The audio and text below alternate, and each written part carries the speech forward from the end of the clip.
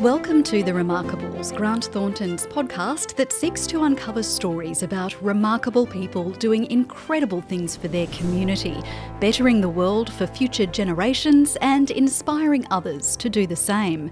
I'm Rebecca Archer, and today I'm joined by Carmel Hoare and Beck Mack from Chrysalis, an initiative designed to celebrate place, support artists and stimulate business.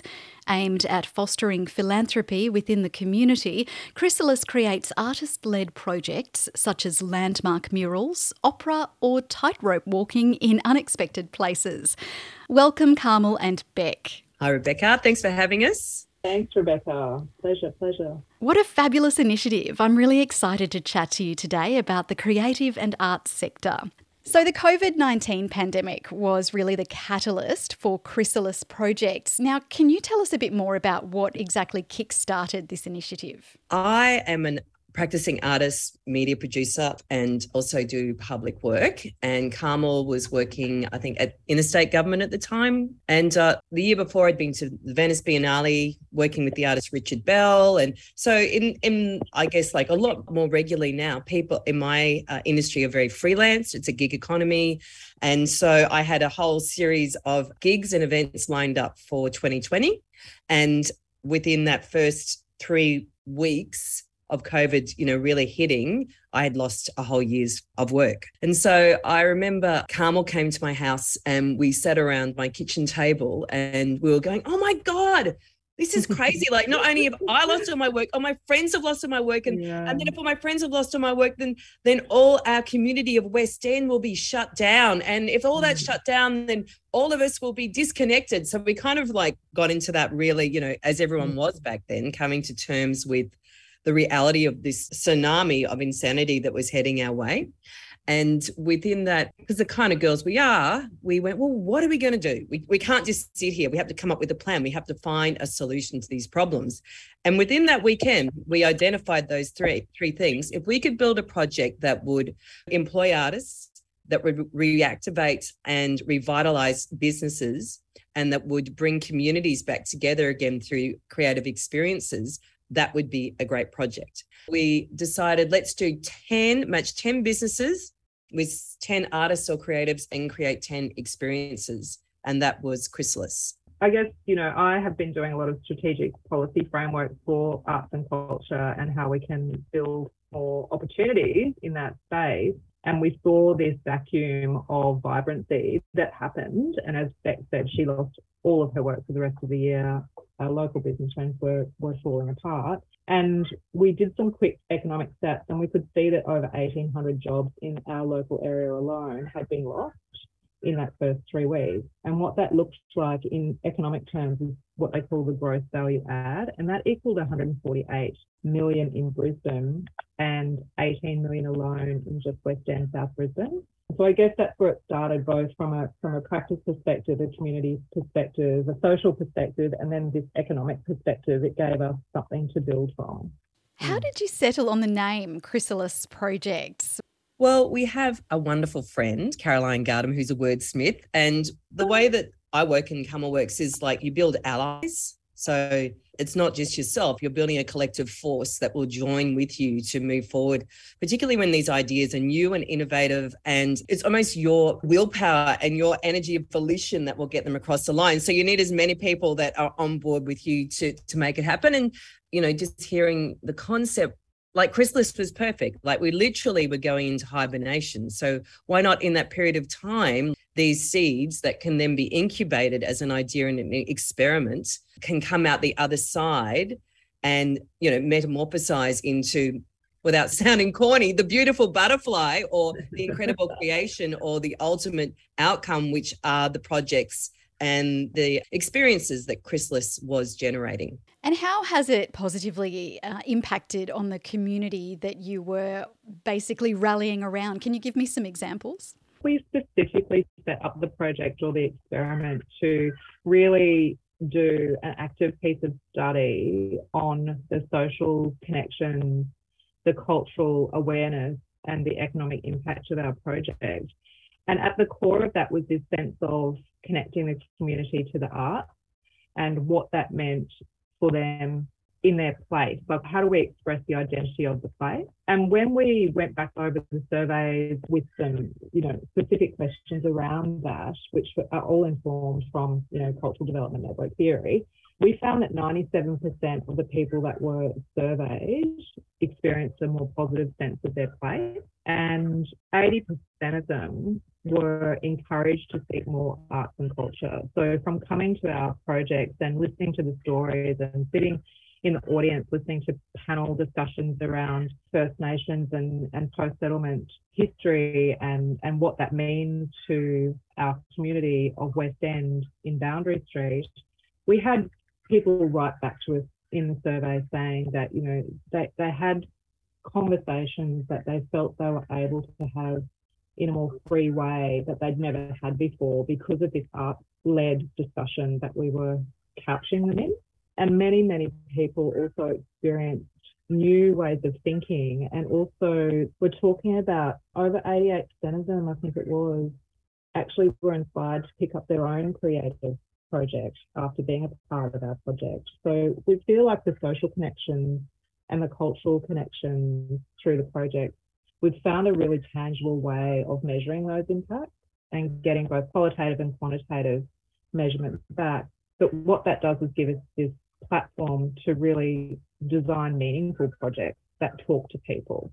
So it gives us a very clear curatorial baseline to start from. And just on that point, also more back then, but still now, people so felt disempowered. Everything we knew ceased to exist, including places to go to work, which is inconceivable even now when you think about it. And so everyone was feeling at a loss. What can we do? How can we help? And what we built, because our project is so community inclusive and community-based and community-driven, it gave people an opportunity, an entry point into doing something really proactive and really participate on a really meaningful level, engagement in projects that were changing the landscape, changing the cultural conversation around First Nations people, gender-based violence, all these big issues that sometimes we all shy away from even thinking about, let alone talking about, let alone being able to do something about it. What we see, Chrysalis, while it is creating art, it's also creating art with incredible power and meaning that the community can then be part of and own. And therefore, the power of it continues to reverberate for a very, very long time. There's that memory that I was connected to that every time they pass that mural or they pick up the tote that says Artists Against Gender-Based Violence. Like, it's interesting how that all those little things keep binding us together in a really positive way. And I mean, I'm sure you'll agree a thriving creative sector is absolutely essential in society because it's often the key to things like innovation, driving sustainability, and also social inclusion, which, themes you've already brought up and touched on. But it often challenges us to view or think about ideas and concepts differently. What makes you both so passionate, which it's clear you are so passionate about the creative sector? This is really perfect timing for what I did yesterday. So I was working with the Queensland College of Art, which is where our new emerging artists are being taught around visual arts and, conversations and everything. And so I got to interview 7 students and it really blew my mind. It just reminded me now why I'm so passionate about the arts, because the things that they were digging into were like things like relationships between bodies and machines in a mythological archetype, as if they're like an alchemist. And there was relationships between your body and medicine, and how the reflection of glass can be a sort of a metaphor for our internal selves, that we don't reveal who our external selves are. And another young man was creating this great work that was examining how so many people come to Australia as migrants and end up in Ubers, even though they're actually lawyers or doctors or architects. So all these things were being examined and turned on their head, and with new ways forward to solve these problems or ideas. And I think for me, that just summarized it.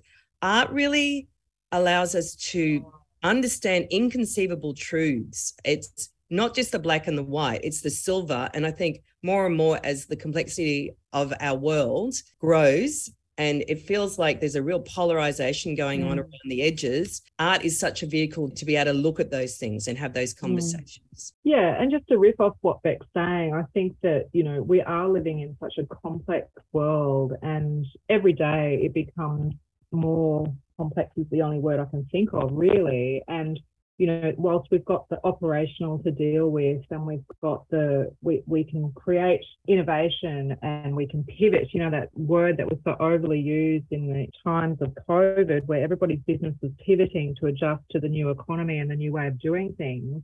I think beyond the creativity and the operational day-to-day of our world, we see ourselves and we see arts and culture as the enabling activity that enables people to think differently and enables people to sort of feel like they can take care of their own place. There was one of the quotes that came back through the survey, which has really resonated for me. And it was, if you don't care about your own place, how can you care about the world? So this idea of the local being really valuable, and if you can create value within your local community, your local businesses, employ local people, that to do great, imaginative, meaningful things, that can move concentrically outwards into the world. It's the butterfly effect, you know, which brings us back to the idea of the chrysalis. If we can all experience our place in new and exciting ways and see what value we can each create, then it makes a complex world easier to manage, I suppose, and easier to be in. And Carmel, you've described yourself as the organiser for Chrysalis Projects. Now, you're also involved in Mica Projects. Can you tell me more about your role in that particular initiative? So Mica Projects is a social justice and equity not-for-profit organisation that's been working in Western South Brisbane for about nearly 30 years, I think. So they're an embedded attribute in our community. You know, there's not many people that live in this community that don't know of the work that Mica Projects does. And I guess as an advocate for arts and culture and somebody that's been working behind the scenes in the strategic end of things over the last, 10 years or so, I made a really conscious decision about 4 years ago that I'd like to, I saw a correlation between arts and culture and the work that we do, enabling the types of projects that we do in placemaking and beyond. And the correlation to, the bottom of Maslow's pyramid, I suppose, where, I've been entitled and privileged and lucky enough to be working at the top of Maslow's pyramid for most of my career, where I can express and individualize and work with others that do that. And this concept of what Mica does for social justice and homelessness and housing and domestic violence, and do it every day over and over again up against the frustrations of our complex world. And being, I guess, around that in the community, and a lot of my friends and my partner work for the organisation, coming up against that, it really put a lens over how I could potentially contribute back into that world. And with the skills that I've got through creative industries, it's all about stakeholder engagement. It's all about community awareness. It's all about communication. It's all about collaboration. So when I was invited to work on the Brisbane Zero Homelessness Project, I jumped at the opportunity. And we've been able to embed creativity in a lot of the work that we've been doing at Mica Project. And we have partnered with them on a domestic violence project for the UN Women 16 days. So there's a really interesting crossover there between the base of Maslow's pyramid of getting the baseline safety in place for people, and where Beck and I almost always work is in the top part of that pyramid. So it's a really interesting journey, day to day, week to week, month to month.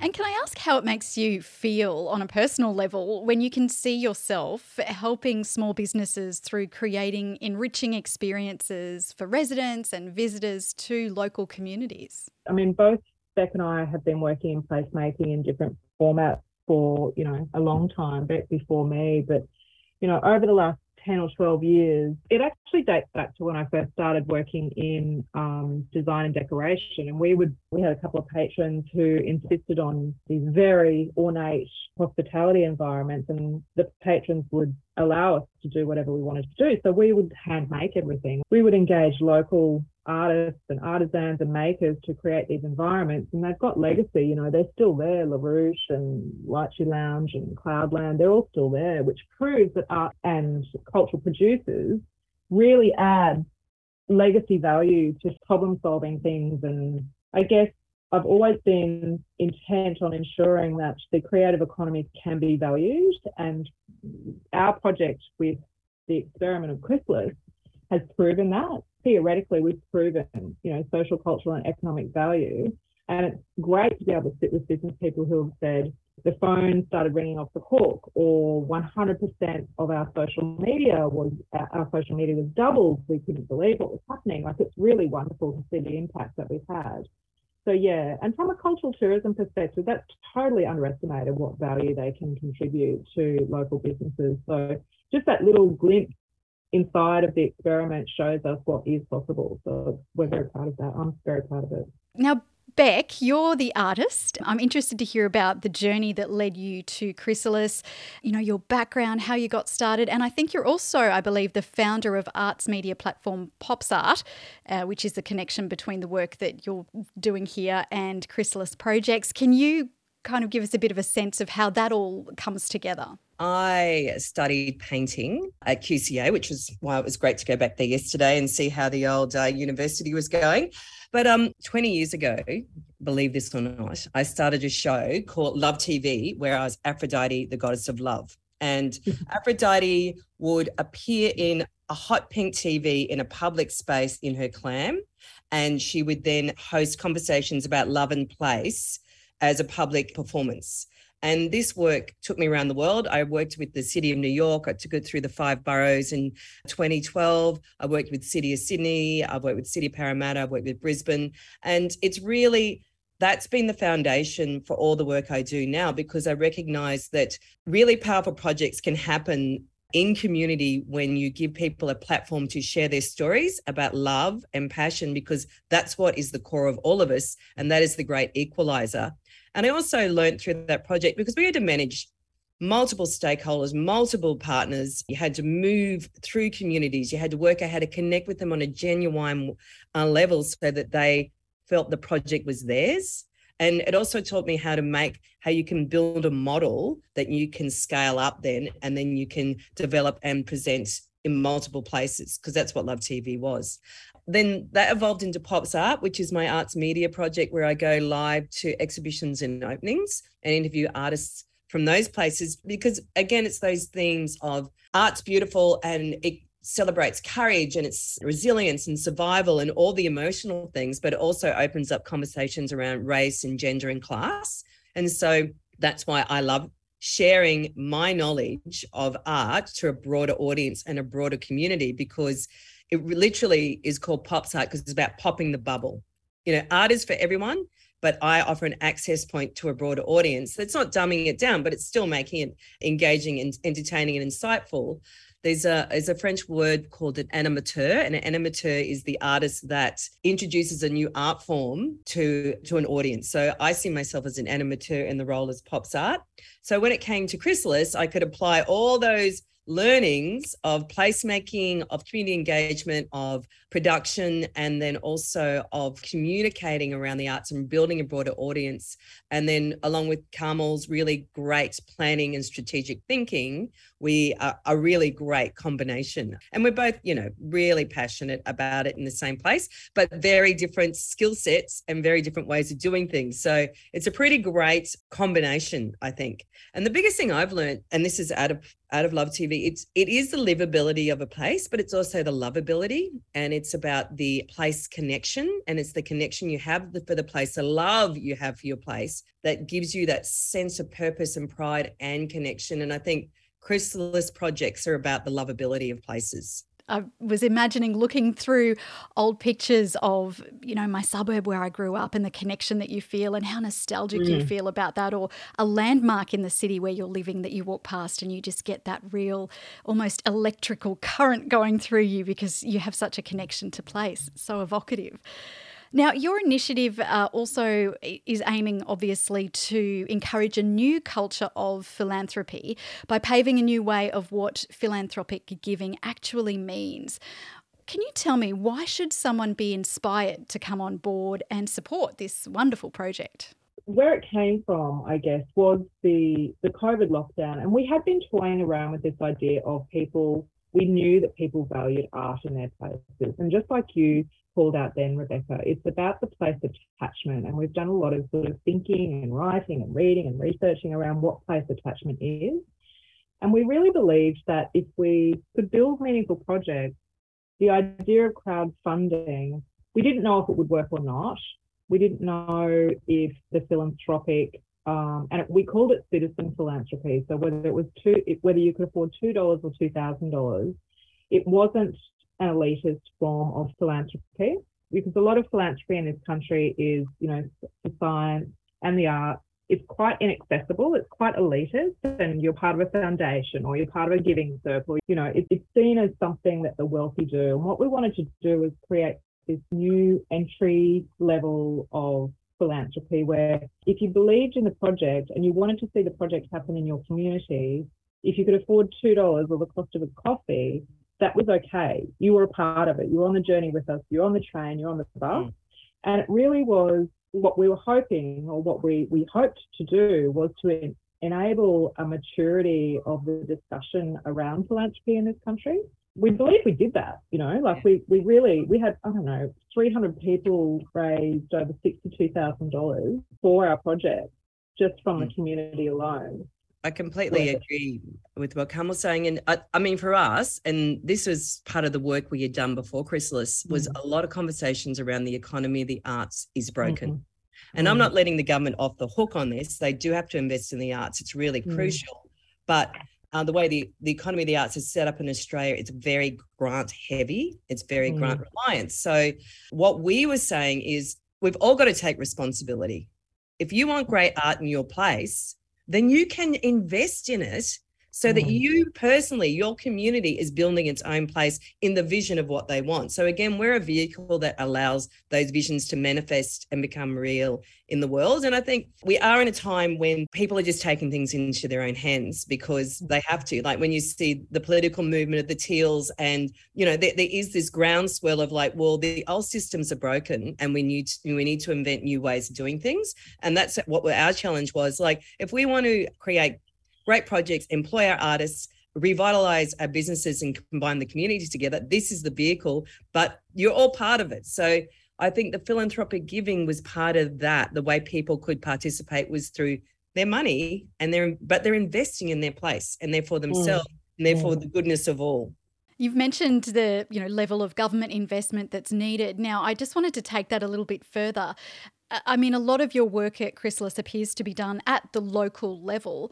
I'm interested to hear your opinion on what all of the different tiers of government, be it local, state and federal, should be doing to actually ensure financial viability of creative artists and people who are working in this sector. We've got lots of ideas around this, and we, like Beck said, the government does have a role to play in a healthy, creative and cultural economy. And there's lots of research and there's lots of writing out there. And we feel very much that we are sick of talking about the theory. Like, we've proven what can work. We know the impact. We know the social, the cultural, the economic, even the environmental impact.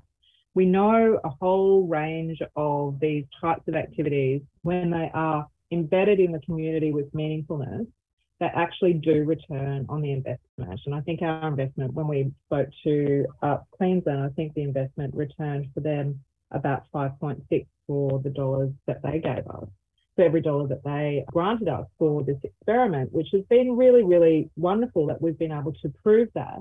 But I guess what we want to do is take the conversation beyond that. We're sick of having to have these conversations about the types and the amounts and, what gets what, and there's only this pot of money, so where does it go? Does it go to performing arts? And, we're kind of, I'll speak on my own behalf, I've worked in that field and I've worked in those grant making and policy making discussions. And I think we keep missing the point that this is actually a very valuable part of the economy of the country, and we should be investing in that and encouraging matching investment in new ways and innovative ways. And, one of the actions we have put out there into the universe is that, there's public art policies in almost every single state, in every single local government. There's public art policies that are sitting there that are stale, they are not fit for purpose anymore, And we could really take a close look at those. And, you know, if we're talking to a developer who's going to spend $30 million or $130 million on a project, then a percent of that public art investment as a condition of that development could be going back to creative placemaking, could be going back to a slush fund that is actually building a program of activities, not only over 1 year, but up to 5 or 10 years. You know, that could really benefit the whole community that is around that particular development, that bridge, that hospital, whatever it might be, rather than one piece of public art. And I've worked in public art management for a long time.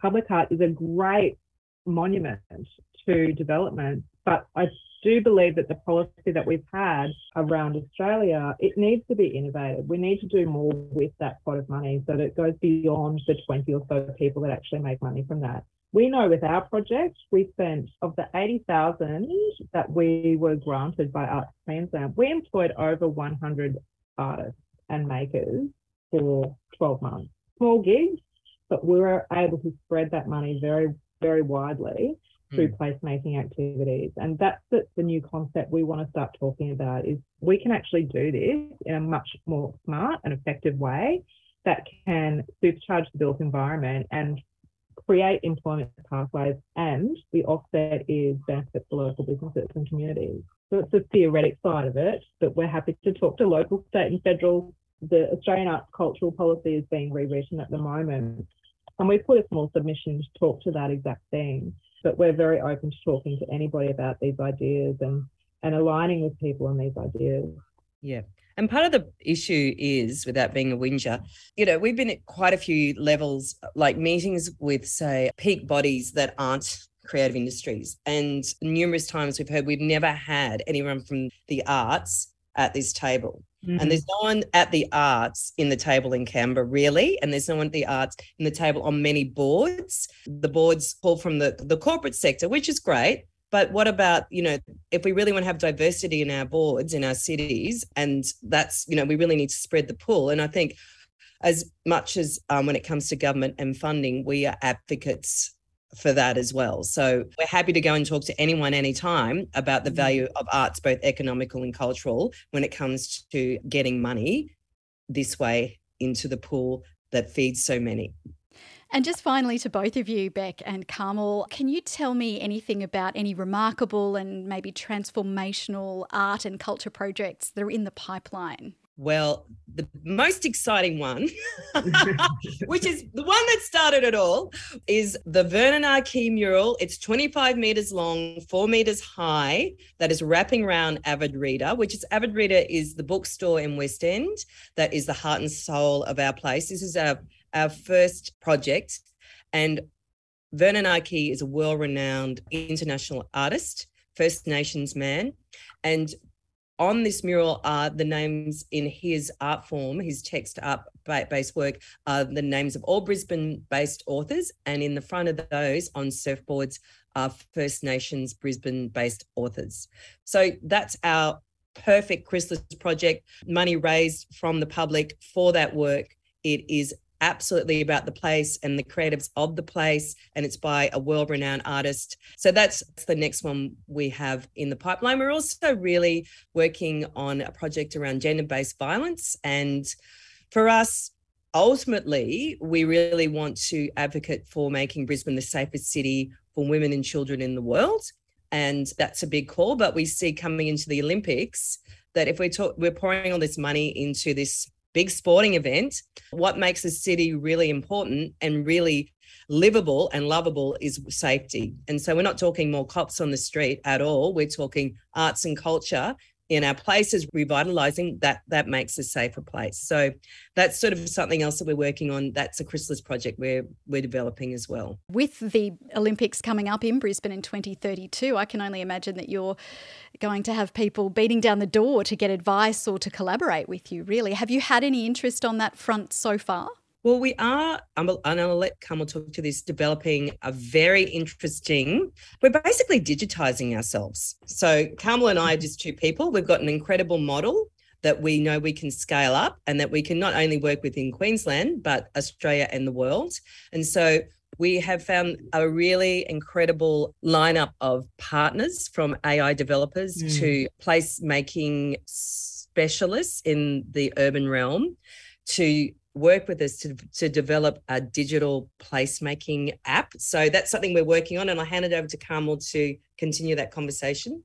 Yeah, again, when we came through the study, when we looked at people that were involved in the experiment, the Chrysalis experiment, 88% of the urbanists, we call the urbanists the urban designers and the architects and the local government people and the state government people that were involved in the project, we gave them a survey to understand where they were fitting in all of this, and 88% of them were actively creating cultural infrastructure projects at this time, but more than half of them stated that they found it really hard to access cultural production talent, so people that they could work with. And we know ourselves as people who curate these types of projects, it's really about your network. It's really about who you know, where they are, how you want to tell that story. And what we've done is we're partnering with QUT Design Lab, ARM Hub, Dr. Patrick Sylvie from Venture Pro, and Urbis,